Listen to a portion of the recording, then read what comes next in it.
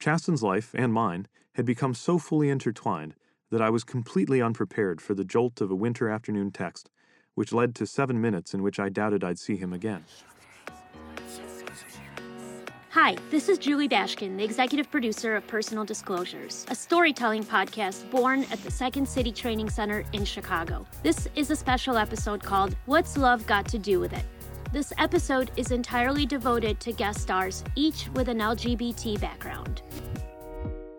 Our first guest is none other than Pete Buttigieg, also known as Mayor Pete. Pete is currently mayor of South Bend, Indiana, and is running for U.S. president. If he wins, he will be the youngest and the first gay president of the United States. Pete happens to be a former colleague of mine, and in this episode, we will not focus on his resume or his political opinions and agenda, but instead, we will focus on a very personal story. This is an excerpt from Pete's New York Times bestselling memoir, Shortest Way Home.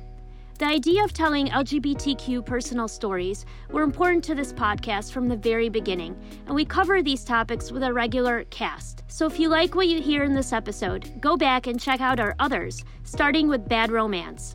You will hear a more comedic angle and get to know our cast. In the meantime, also check out our website, personaldisclosures.com, where we give everyone an ability to tell their own life story. Our normal podcast episodes sound and feel very different from this one. We're typically less formal, there's a lot of loud banter back and forth and laughing, a lot of comedy and joking, and we record in front of each other. In this case, our guests are professional writers and were recorded individually. And now, without any further delays, here's our first guest, Pete Buttigieg. Chasten's life, and mine, had become so fully intertwined that I was completely unprepared for the jolt of a winter afternoon text, which led to 7 minutes in which I doubted I'd see him again. He was abroad, getting an early start on a winter vacation, in which I was to catch up to him a couple days later. I was working when the unreal-seeming text message lit up my phone. Problem on plane, lots of commotion, don't know what's going on. Captain said making landing for, quote, secret reason, end quote. Love you, love you, love you. I texted, paced, and waited for 7 inordinately long minutes until another text came. He had landed, he wasn't sure where. It turned out to be Bucharest. There had been a bomb scare on board. He was fine but shaken. Passengers had been crying, shouting, and a few were running in the aisles even as it landed. When I finally caught up to him in Berlin, he asked me to walk with him to the Brandenburg Gate. Lit splendidly in the cold night, it was one of those landmarks that looks exactly the way it is supposed to. It was also, Chasten explained, a place he came to while he was figuring himself out as a teenage exchange student, watching the people come and go, and fitting himself into a bigger world. He described the terror as the plane made its steep and sudden descent. All I could think about was how unfair it was that I would lose the chance to have a life with you, he told me, and reached into his bag. I'm not going to get on one knee, but... Now I was afraid again for a different reason. I really did love him, and no other attraction or relationship had compared to the feeling of wholeness I had with Chasten. But it had been less than 2 years, and I still felt new at this. Our first date wasn't just our first date, it came at the beginning of my dating life altogether. Now, it seemed, my boyfriend was proposing, and I wasn't sure what to say. What he said next made it clear he knew me better than anyone. He opened the box. I know you're not ready for marriage, but I want you to know how I feel. So instead of giving you a ring, I'm giving you time. In the box was a watch. A year later, it was my turn to fumble for a box, and now it was definitely a ring. We were on another New Year vacation. The days between Christmas and New Year's are the nearest it gets to a quiet time in the mayor's office.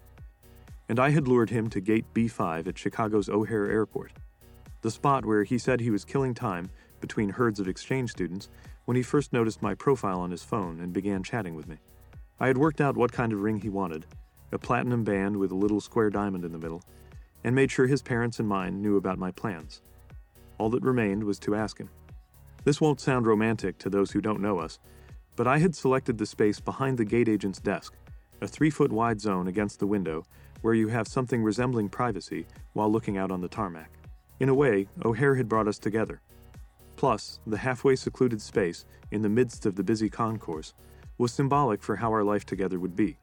I can't promise you an easy life, or a simple one, I said, and sometimes privacy for us will be like this. stealing away a quiet moment even with people all around us. It won't always be elegant, but I promise it will always be an adventure, and I promise to love you forever. I went ahead and got on one knee.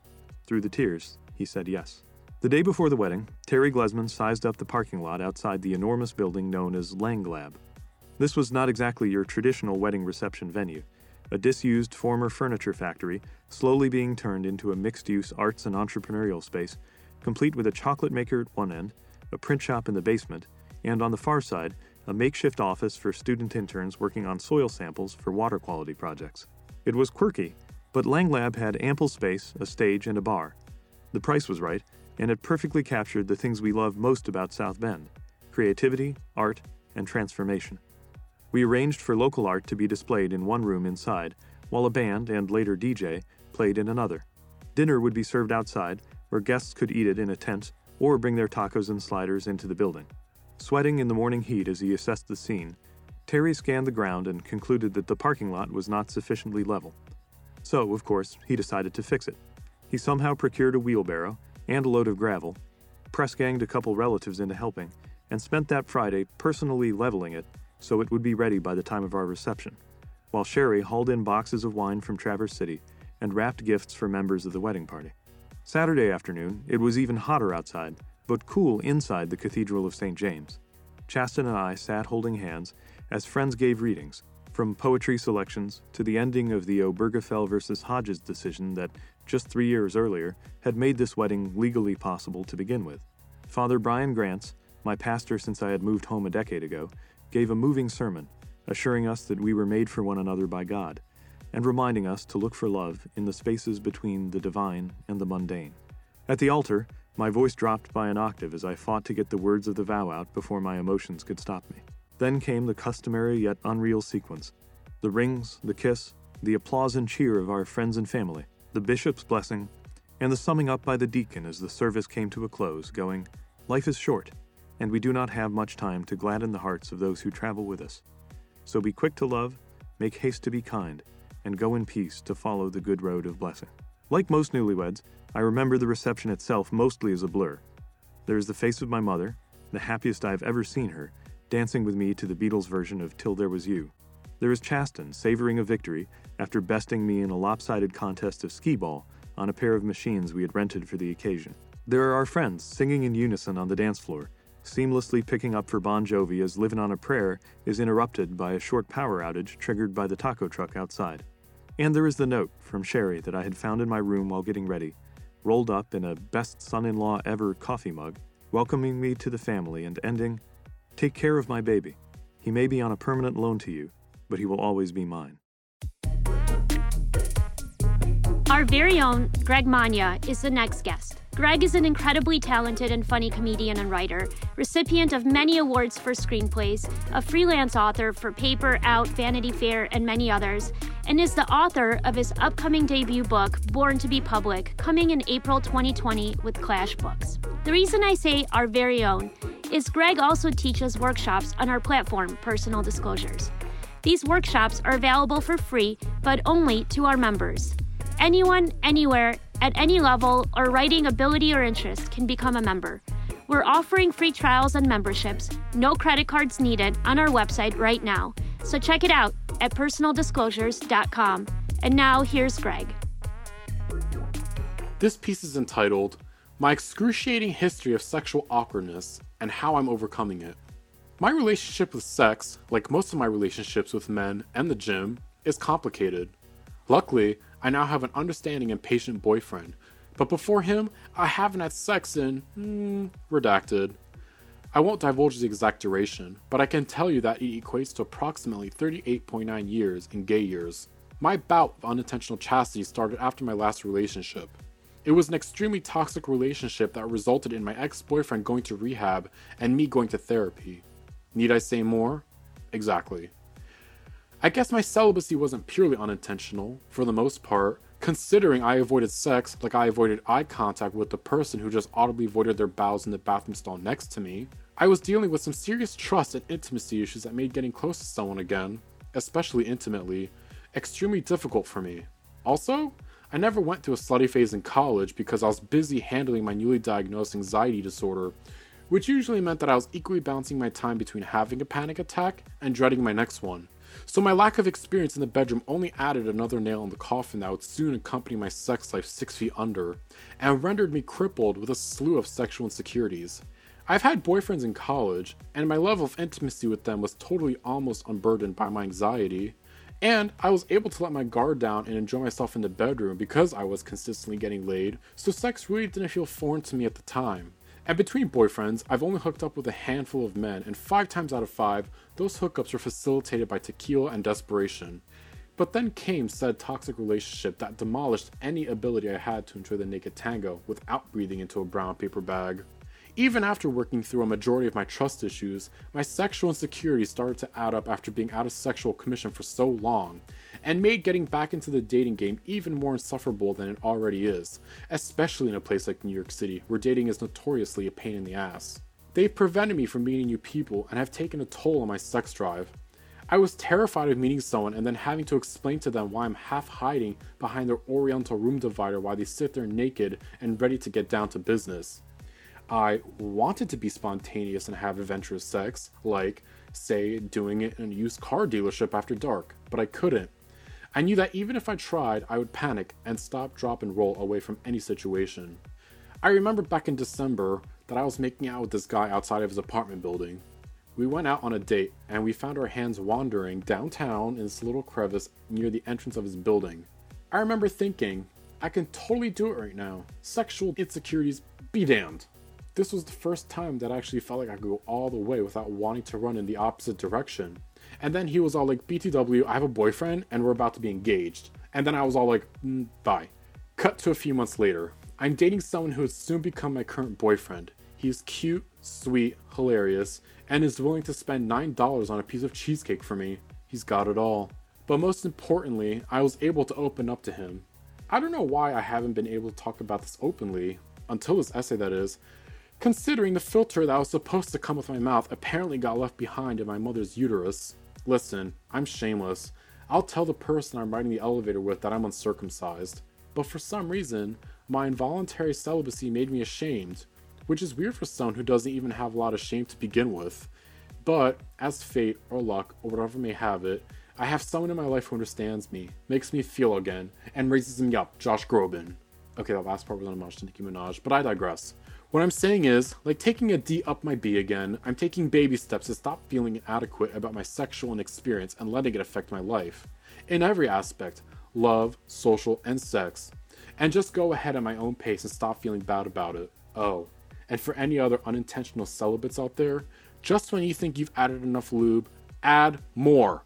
And I'm speaking from experience. Next up is also a Personal Disclosures member and workshop facilitator, Samantha Mann. Samantha just published an essay collection called Putting Out with Read Furiously Publishing. Samantha writes personal and nonfiction essays covering LGBTQ life, mental health, and feminism. Her work can also be found in Bus Magazine's digital platform Bustle, Washington Post Magazine, and in various other publications. The first time I tried to kiss my wife, she shot me down. It was late, and we lounged in my bed, drunk on the edge of sleep, but still awake laughing. Sensations of lust, love, and need washed over me as I thoughtlessly leaned over to kiss her. "Please don't kiss me," she said quietly. The words punched me in the throat and reddened me with embarrassment. In the protection of the dark room, I played the devastating incident coolly and didn't let her see that I was literally dying of embarrassment. I wanted to jump out of my window, crawl under our crawl space, and never be seen of or heard from again. Knowing she couldn't see the heat radiating off of my face brought a minuscule amount of comfort and allowed me to rally up a faux disinterest. "You're such a prude," I said, shoving her shoulder with a weird laugh snort as if we were two bros. Before the sun re-emerged to start its day, Alyssa had crept out of my bed and gone back to her apartment. It was the weekend, which normally meant the two of us would wake up together late, side by side, hungover, but happy. I felt horrified, and my inner dialogue was reeling with disgust at myself. How could I have done something so horrifying? I no longer wanted meaningless guys and hookups. I only wanted her, and I hated myself for it. 2 years later, our relationship started feeling even more convoluted. Her bed was the only place I wanted to be. It reached an apex where I would have sex with a guy, kick him out, and then arrive at her house 30 minutes later just to fall asleep. This routine was expected. "Where are you?" she would text me if I hadn't made it to her house by 2 a.m. The sex I was having began feeling intolerable. I hated their masculine smells and how rough their skin felt against me. A new habit formed where I would shower manically seconds after they left and immediately throw my sheets in the wash. I needed to wash the experience off of my things and myself. Their testosterone lingered everywhere, and at times might have been imagined, proved difficult to get rid of. No amount of scrubbing could wash her out of my system. I was going insane. During the first semester back of my senior year, my drinking and rage reached another new apex. The summer of forcing myself to have feelings for any male had proven unsuccessful. Until this point, I had never failed at anything I had set out to accomplish. I was a sloppy drunk and loathing myself. On nights that she didn't stop me from sleeping with guys, I was furious at her and myself. While I couldn't stomach this self-destructive merry-go-ride any longer, I couldn't figure out a way to get off of it. Many nights ended with me yelling at her about nothing other than a deep internal need to make chaos and noise. I was nasty, and my attempts to make her feel awful worked. I drank because I hated that I wanted her. I drank to try to kill my feelings for her, or at least shove them down to a place where I couldn't feel them. But this never worked. I was afraid if I didn't yell, I'd break down and tell her everything. The yelling, while unfair, felt refreshing. I was mad about so many things. Suddenly, anything more than kissing with guys started to make me feel physically ill. But I kept at it in the hopes something would change. Alyssa's true feelings for me became harder for her to repress. She became a calculated cockblock, taking my phone when she knew a guy was texting me, and luring me to her apartment with the promise of late-night pizza. I feigned annoyance, but secretly savored her obvious intentions. At our third Halloween party together, this time dressed up as characters from Mario Kart, we split a fifth of vodka and flirted shamelessly. A switch had flipped, and we finally kissed. The kissing went on for months. It was every cliche I had ever heard come to realization. The frustration of not being able to crawl into each other's skin was maddening. Close was never enough. The night before winter break, only the two of us occupied the sorority house. Everyone had left for vacation, while we generated bogus excuses to our families to stay on campus for one more night. I remember eating clementines in her kitchen at 3 a.m., starved from all the kissing. The sweet, floral scents lingered. My feet felt cold against the vinyl floor, and a draft pushed through the back door. Alyssa and I stood staring and laughing at one another, feeling high off the pheromones. I had never kissed someone I had real feelings for, and suddenly the whole world seemed brighter and louder than I remembered. No one had cleaned a dish in months, and the sink piled up with 100 meals worth of crusty cutlery. The countertops were sticky from spilt liquor. The floor stuck too. The garbage needed to be taken out, and I had never been happier. And that was What's Love Got to Do with It. We have other surprises and guest stars in store, and please check out our regular programming with our regular cast. The stories in this episode were written by Writing Pros, who have been published, but we usually feature everyday people taking a comedic approach to their everyday problems. We believe everyone is funny, smart, and interesting on paper, and we have the platform and the tools to give everyone a voice and get anyone started on leaving behind their legacy. Check out more on our website, personaldisclosures.com, and on our Instagram at personal.disclosures. This episode was produced by Julie Bashkin and Alana Kipp and edited by Katie Harmer. Email us for more information, to share your story, or just to let us know a piece of your mind at tellus@personaldisclosures.com.